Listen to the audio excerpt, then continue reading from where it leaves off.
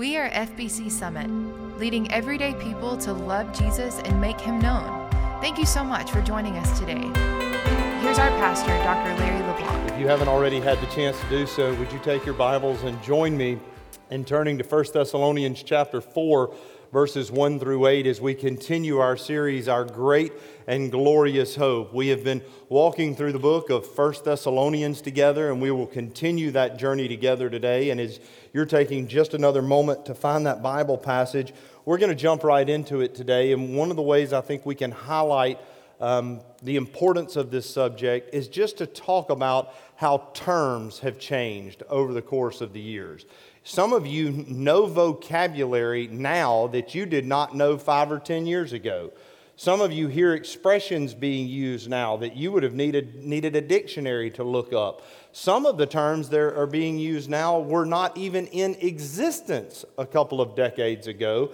And I would tell you that it's not accidental that some of the terms that we are using, especially when it comes to sexuality, are on purpose to try to muddy the waters of our understanding that the Bible has absolute, clear, distinct commands on how our lives are to be lived pure and sexually. So let's just look for a moment at some of these terms. The first term that I picked was a term that I had never used in my life, and the term is cisgendered. Cisgendered. What is that? That's if you're a boy, you think you're a boy. And if you're a girl, you think you're a girl.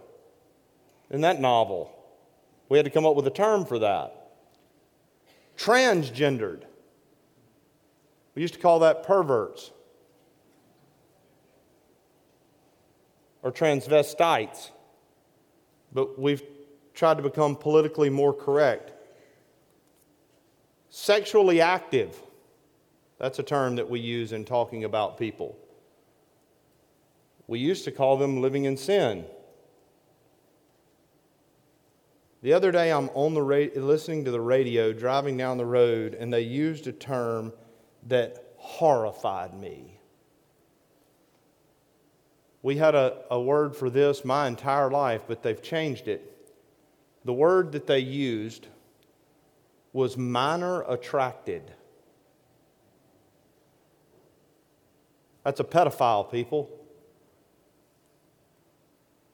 That's an immoral, vulgar, horrendous sin. And you can see just in the way that we have changed the vocabulary regarding sexuality that we live in a warped and disgusting culture as far as the views on sex and human sexuality. I'm thankful that God did not leave us in the dark on those things. In fact, when we turn our Bibles open to Thessalonians, it's interesting because sometimes we are tempted to think that we live in the most perverse culture that's ever existed. But the truth of the matter is the Greco-Roman culture was even more sexually perverse than ours is today. Adultery was normal. In fact, adultery was expected. Homosexuality was rampant. Pedophilia was allowed. Transvestism was there. Prostitution was practiced in so many different ways that there were even temples where part of worship experiences were engaging in the services of a prostitute. And yet all of these things were done as part of a Greco-Roman culture without shame or without guilt. Now, I want you to imagine that someone in Thessalonica gets saved, and they get saved out of that environment. It's not all that different than if someone gets saved today out of the environment that we live in.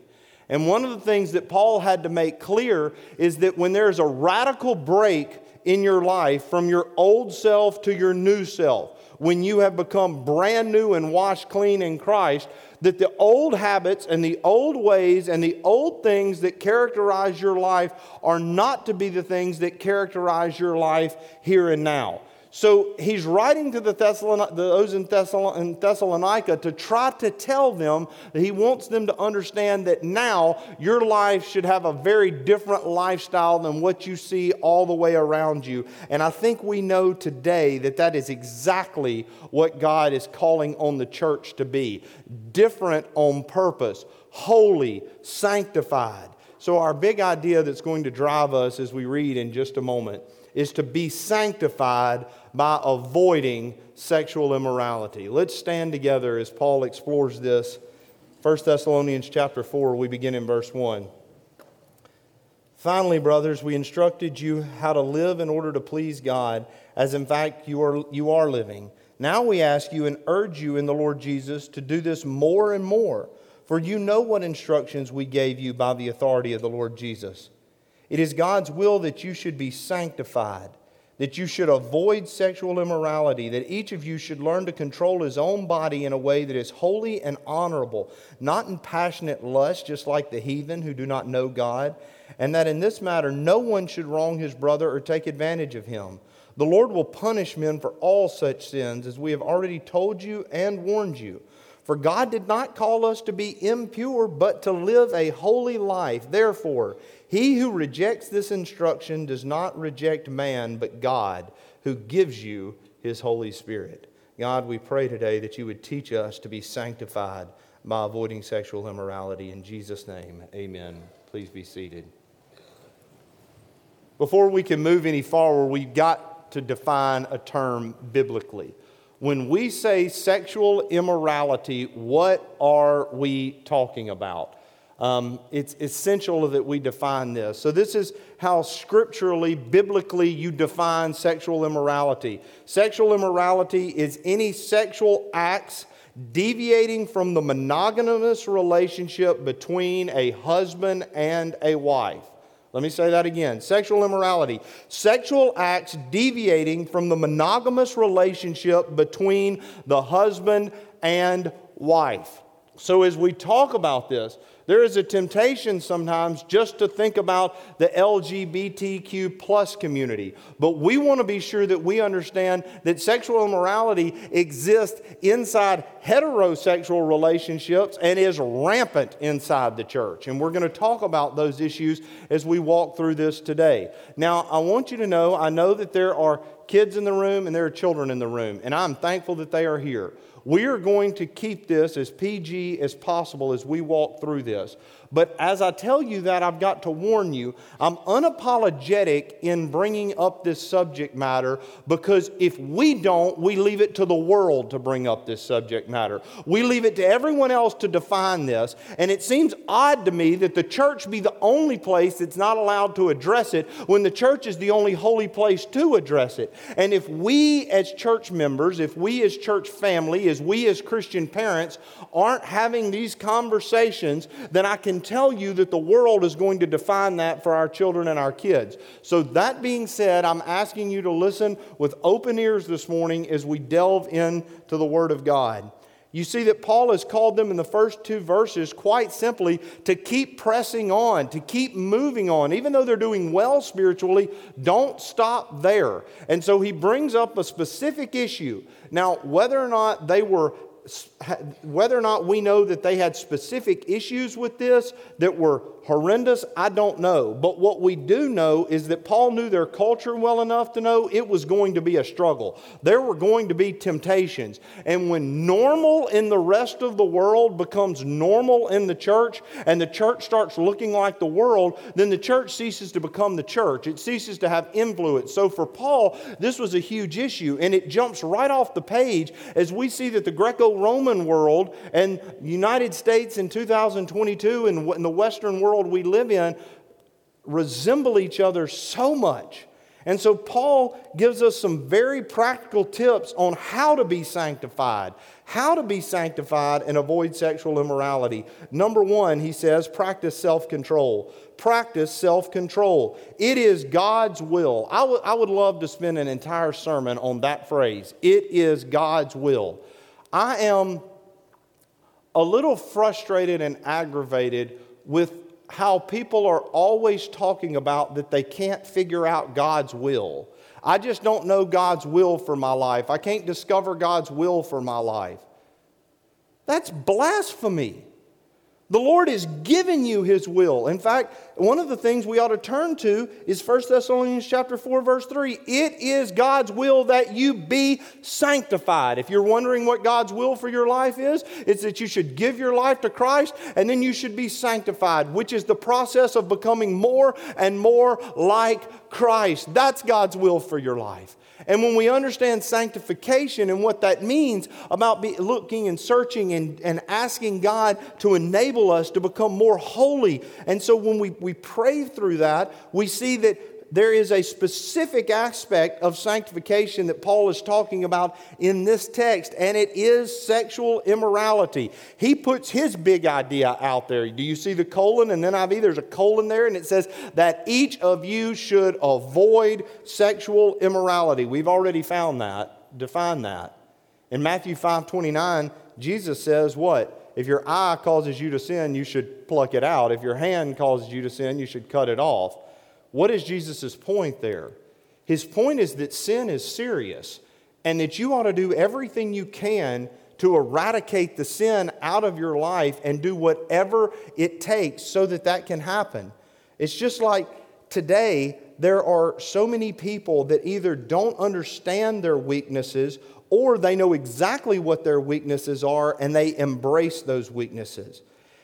It is a culture that we live in that is no different from the Greco-Roman culture in that people now operate according to their physical appetites, their emotions, and their impulses. If it feels good, do it. Pleasure becomes God. Hedonism is the order of the day, where pleasure becomes king. It is the Freudian takeover of the world when people say that the need for your sexual expression should trump everything else in life. And if you aren't feeling fulfilled sexually, then it is obviously you are repressed, and that you should do whatever feels good to you and express that in whatever way possible. And is it any wonder that as we look around in the moral abyss, not just in the world but in the church, much of the issues that we see are because of sexual sin.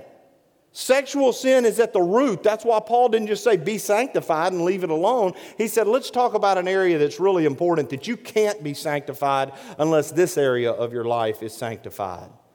Now, what I have found, and it's not just with young people, used to in talking to youth groups or disciple nows or camps, we would always bring this out. But I've learned that I think adults struggle with this more than kids do. And we start asking really dumb questions. Some people say, well, there are no stupid questions. There are some stupid questions. And let me give you one. Well, how far can I go? How far can I go and it not be sin? How much can I look at and it not be porn?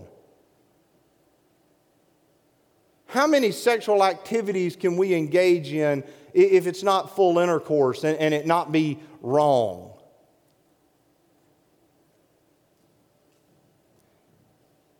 Is it okay if I look but I don't touch? How far can I let my mind go before I've allowed it to go too far? Some of you are thinking, what's wrong with those questions? They're the wrong questions. Let me give you better questions. This is a better question. What should I do to live a life that honors God? When you reframe the question, all of a sudden it quits being about what can I get away with. It quits being about legalism and it starts being about a heart issue of why is it that I'm wanting to do some of the things that I'm wanting to do anyway. But I recognize, and I want to be sure that we note this. We are a culture that is overexposed. We are overexposed at every single juncture. We're overexposed. It's all that music talks about. It's even cable television, pornography. We're going to talk about that in just a few moments. Completely rampant. Everything about our culture is so sexually charged that it is understandable why we struggle. And I think sometimes the church's response is either we just put our head in the sand and act like it's not happening, which is ignorant and foolish, or we just become like everybody else and justify it. Neither of those is an acceptable response. So when Paul says that we should be sanctified and avoid sexual immorality, that each of you should learn to control his own body or vessel in a way that is holy and honorable. There have been some commentators over the years that, and even some translations, that when it says control your own body, that's been translated vessel, which some people have used or said actually means wife, that you ought to control your own wife. And some people have used that to say that all of your sexual energy should be poured into your wife. Well, we could talk about that, but that's not what this passage says or means. This passage means that you're responsible for your life and your body, and so because of that, you have a responsibility to practice self-control over it. And so when we think about that, I want to talk real quickly, because we don't have a lot of time to cover a lot of information today. I want to give you just some very practical. Ray Pritchard has given some very practical things that ought to help us in this area. Number one, know your limits. Know your limits. Some of you know you're doing things you shouldn't be doing before you ever go, before you ever get into it, before you ever watch it, before you ever click on it. Sometimes you're with people and you know that if I don't set limits and know before I go into it, it's going to go south. This isn't just young people, this is anybody. I'm 43 years old, and I used to think that 43 was so old that this wouldn't even be an issue. When this quits being an issue is normally when you're put in the ground. You got to know your limits. And when I say limits, don't act like when you get in a situation and then you sin before a holy God that there was no way out. Most of the way out was not ever being in the situation or the circumstance in the first place. Ray Pritchard says we got to know our limits. Number two, stay out of questionable areas. Now, isn't that absolutely ingenious? I thought he just wanted to talk. No, you didn't. No, you didn't. If you stay out of places that extramarital sex happens, there's a lower chance you'll have extramarital sex. You know that? You stay off of programming and off of computers in places where you know it's a problem. Stay out of questionable areas. Number three, don't fight the battle alone. That's why we need Christian friends. That's why we need accountability. We need people to do it along with us, to help us and to encourage us. Number four, don't make excuses. Don't make excuses. You're not just defeated, you're disobedient. A lot of people just say, well, I just couldn't help it. Number five, be honest about your problem. Be honest about your problem. Number six, trace the cycle of lust in your life. Trace the cycle of lust in your life. Most of the time, there is patterns. There are patterns that are there. If you look biblically, if you trace the life of David when he fell in sin with Bathsheba, and you look at the life of Samson, controlled by lust for much of his life, and then you contrast that with the life of Joseph, who runs out of the house of Potiphar, you begin to see that there are ways to handle these things and ways not to biblically. And so we look inside our lives and we recognize that we need to not only trace the cycle of lust in our life, but we need to set about better patterns in our life. And then finally, we remember who we are. Remember who you are. You are a child of God.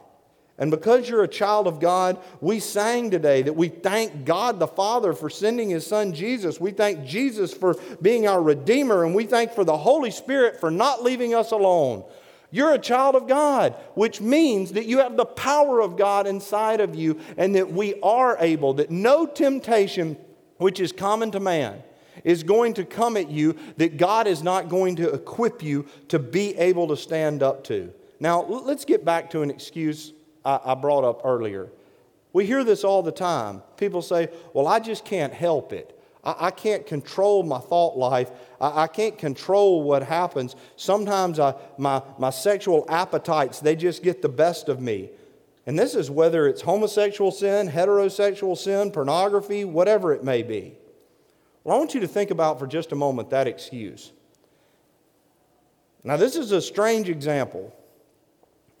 But let's say that you've decided that there's nothing you can do about it, and you have decided just to succumb to that perversion, to engage in that sexual act, in that sexual sin.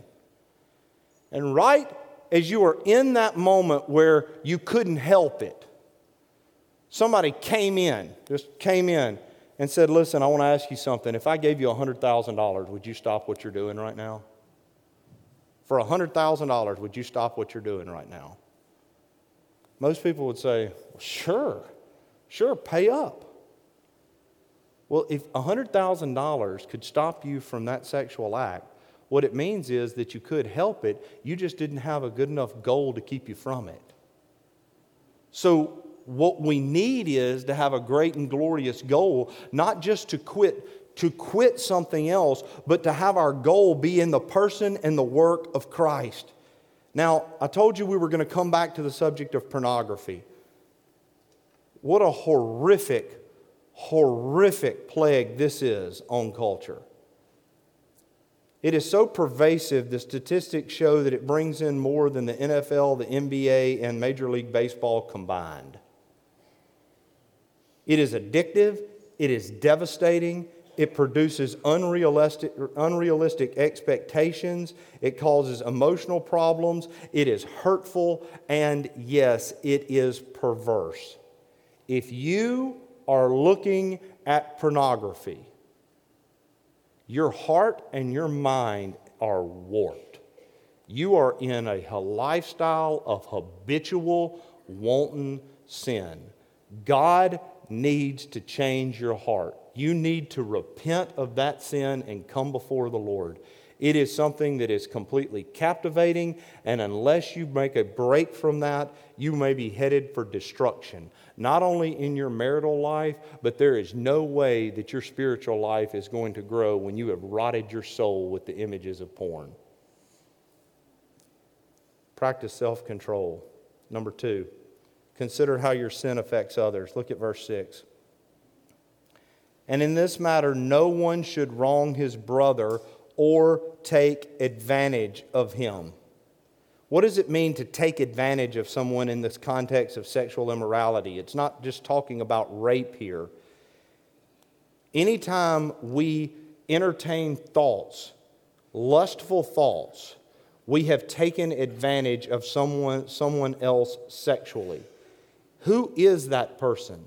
When you engage in sex outside of marriage, heterosexual sex, homosexual sex, whether by thought or by action, the person that you have engaged in that with is a child of God. They are a daughter of the Father. They are a wife or a husband of a future spouse. And when he says, consider how our sin affects other people, that we can't engage in this alone because we are causing other people to stumble in the midst of it.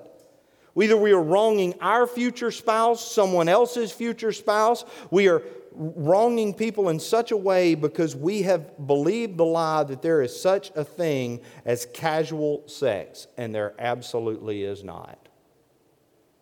Sex is a gift of God, made of God, gifted to the people of God, and it should be celebrated by the people of God inside the confines of the way God made it to be.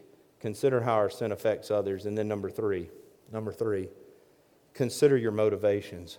consider your motivations. At the end of verse 6, look what he says. The Lord will punish men for such sins, as we have already told you and warned you. Obviously, Paul, when he was there in the flesh, preached some other sermons on this. I've already told you about this, and I've already warned you about this. God's judgment. Now, there are earthly consequences and there are eternal consequences.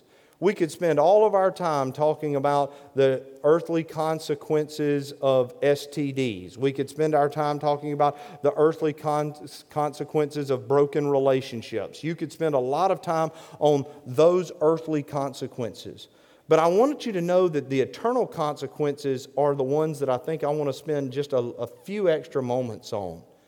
Now, are you saying that if someone commits a sexual sin, that there is no way that they can get to heaven? Absolutely not. But what I am saying is that if you live a lifestyle of being habitually involved in sexual sin, you are lost.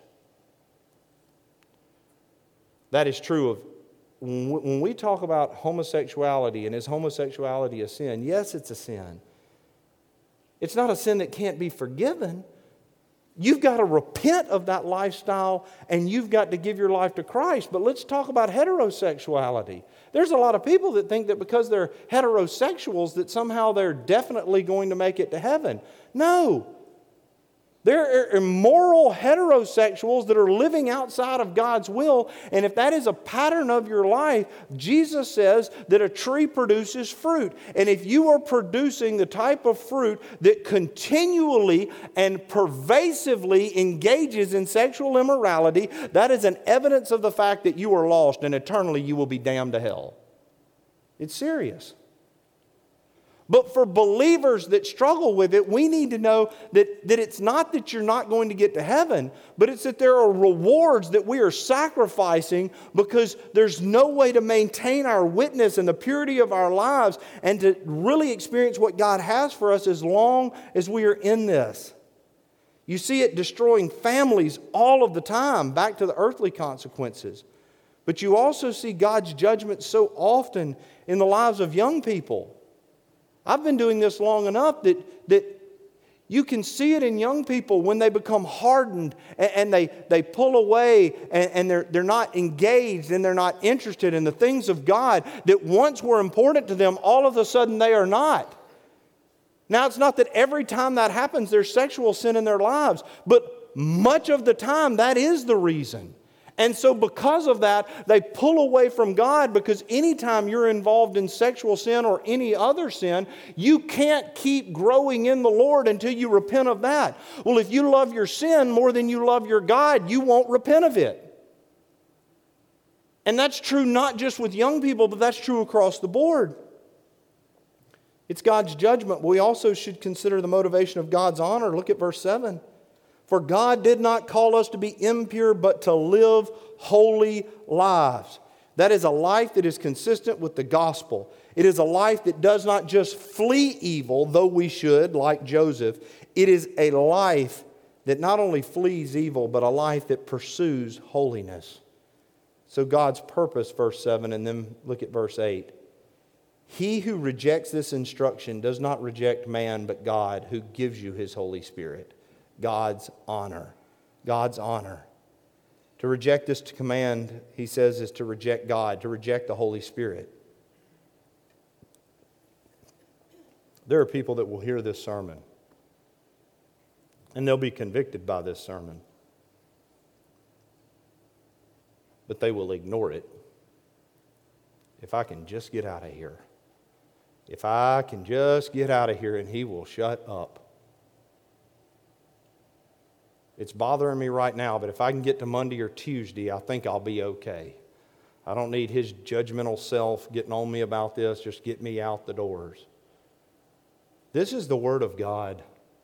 And if you're convicted and don't change your life, you have placed yourself in grave danger. Some of you are convicted right now because you want to get saved, but you'd rather hold on to your sexual sin than you had to give your life to Christ. That's a terrible trade-off. It's a terrible trade-off. So we don't wait to make the break with sin. Some of you may say, well, mine's not that bad. If you're flirting with somebody that's not your wife, stop. If you're watching porn, quit. Some of you need to break up with people because your whole marriage is based on sex, and you need to get out of it because you're not married to them, and you need to start honoring the Lord with your life. Some of you are living with people that are not your wife or your husband. If you are cohabitating, you are living in sin. You need to repent of that and either get married or get out of that home. Some of us are engaging in watching things that are inappropriate for our eyes to see. Television, entertainment. We need to stop. But before I move any further, because I have virtually no time left, I need to tell you this. The church needs to tell you this because the Bible tells you this. Sex is not wrong. I think far too often people have run away from the church and say, oh, that church hates sex. If you're a guest with us today, this is a church that loves sex. Some of you just got real uncomfortable.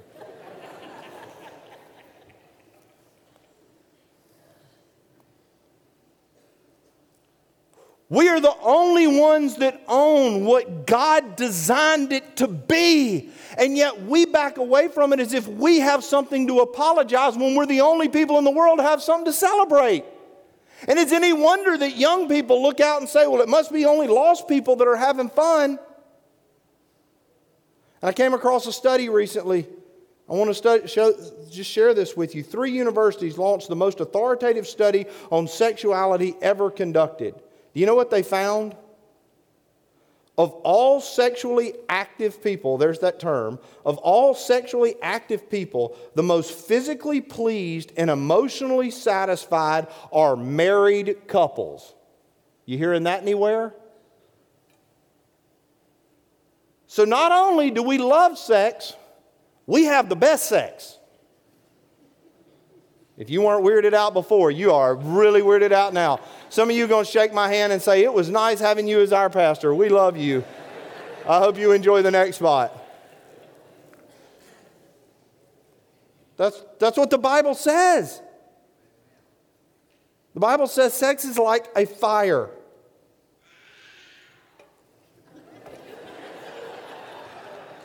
In the fireplace, it keeps us warm. But outside the fireplace, it'll burn your house down. Maybe it is that you've struggled and failed time and time again. Don't give up now. Fighting lust is about feeding faith with the knowledge of a glorious God. There is grace. There is the empowerment of the Holy Spirit. There's a line from an old hymn that just kept playing in my mind over and over again as I was preparing this sermon. He breaks the power of canceled sin. He sets the prisoner free. Some of you are a sex slave. Not in the traditional use of the term, but your immorality has so warped your mind and your heart that nothing else good can come if you don't repent. You don't change your heart and your life. He breaks the power of canceled sin. Now, before your objection, let me answer what I think is the final objection. This is my life and my body. I'll do with it what I please. I don't even appreciate you talking about this because this really isn't any of your business. Okay. First of all, I try to be careful when I'm driving. But if I borrow somebody else's car, I'm really careful. Because I certainly don't want to bang it up or have a wreck in it. I'm really, really careful if I'm borrowing something from someone else. The Bible says that your life is not your own. That your body is a temple of the Holy Spirit of God. It's not your life. It's not your body. It's owned by God. The question is, are you being a good steward? Are you using your vessel as a vessel for immorality and lust and self-pleasure? Or are you someone who says, this is the one opportunity I've got to glorify God in every aspect of my life? We're going to come to a time of invitation. And this is one of these invitations that sometimes it's weird. Because when we start singing, there are going to be a bunch of people that think if I come down, people might think I've got some real weird problems. First of all, and this is true of every invitation, quit worrying about everybody else and start worrying about you and God. Everybody else is not going to be who gets you into heaven. Secondly, maybe it is that you do need to be saved. Maybe you've been running from the Lord for a long time, maybe because of some of the issues that we've talked about. I promise you, His abundant life is better than your perversion. It really is. So maybe you'd like to silently just kind of slip out the back. We have ministers who are going to be standing outside. They'd love to have a conversation with you, whether that be about a life with Christ, whether that be about church membership. Maybe that be that you just be real and honest, whether it's where you are at this altar, to say, oh God, I need your help. Oh God, I need your help. I've got to get real and I've got to confront this. We're a church that desires to be holy, and we're a church that desires to be sanctified. So there's a calling on our lives. The question is, will we be a people who answers the call? Will you stand with me? Thanks for listening to FBC Summit.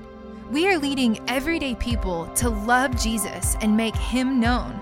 For more information, visit our website, fbcsummit.org.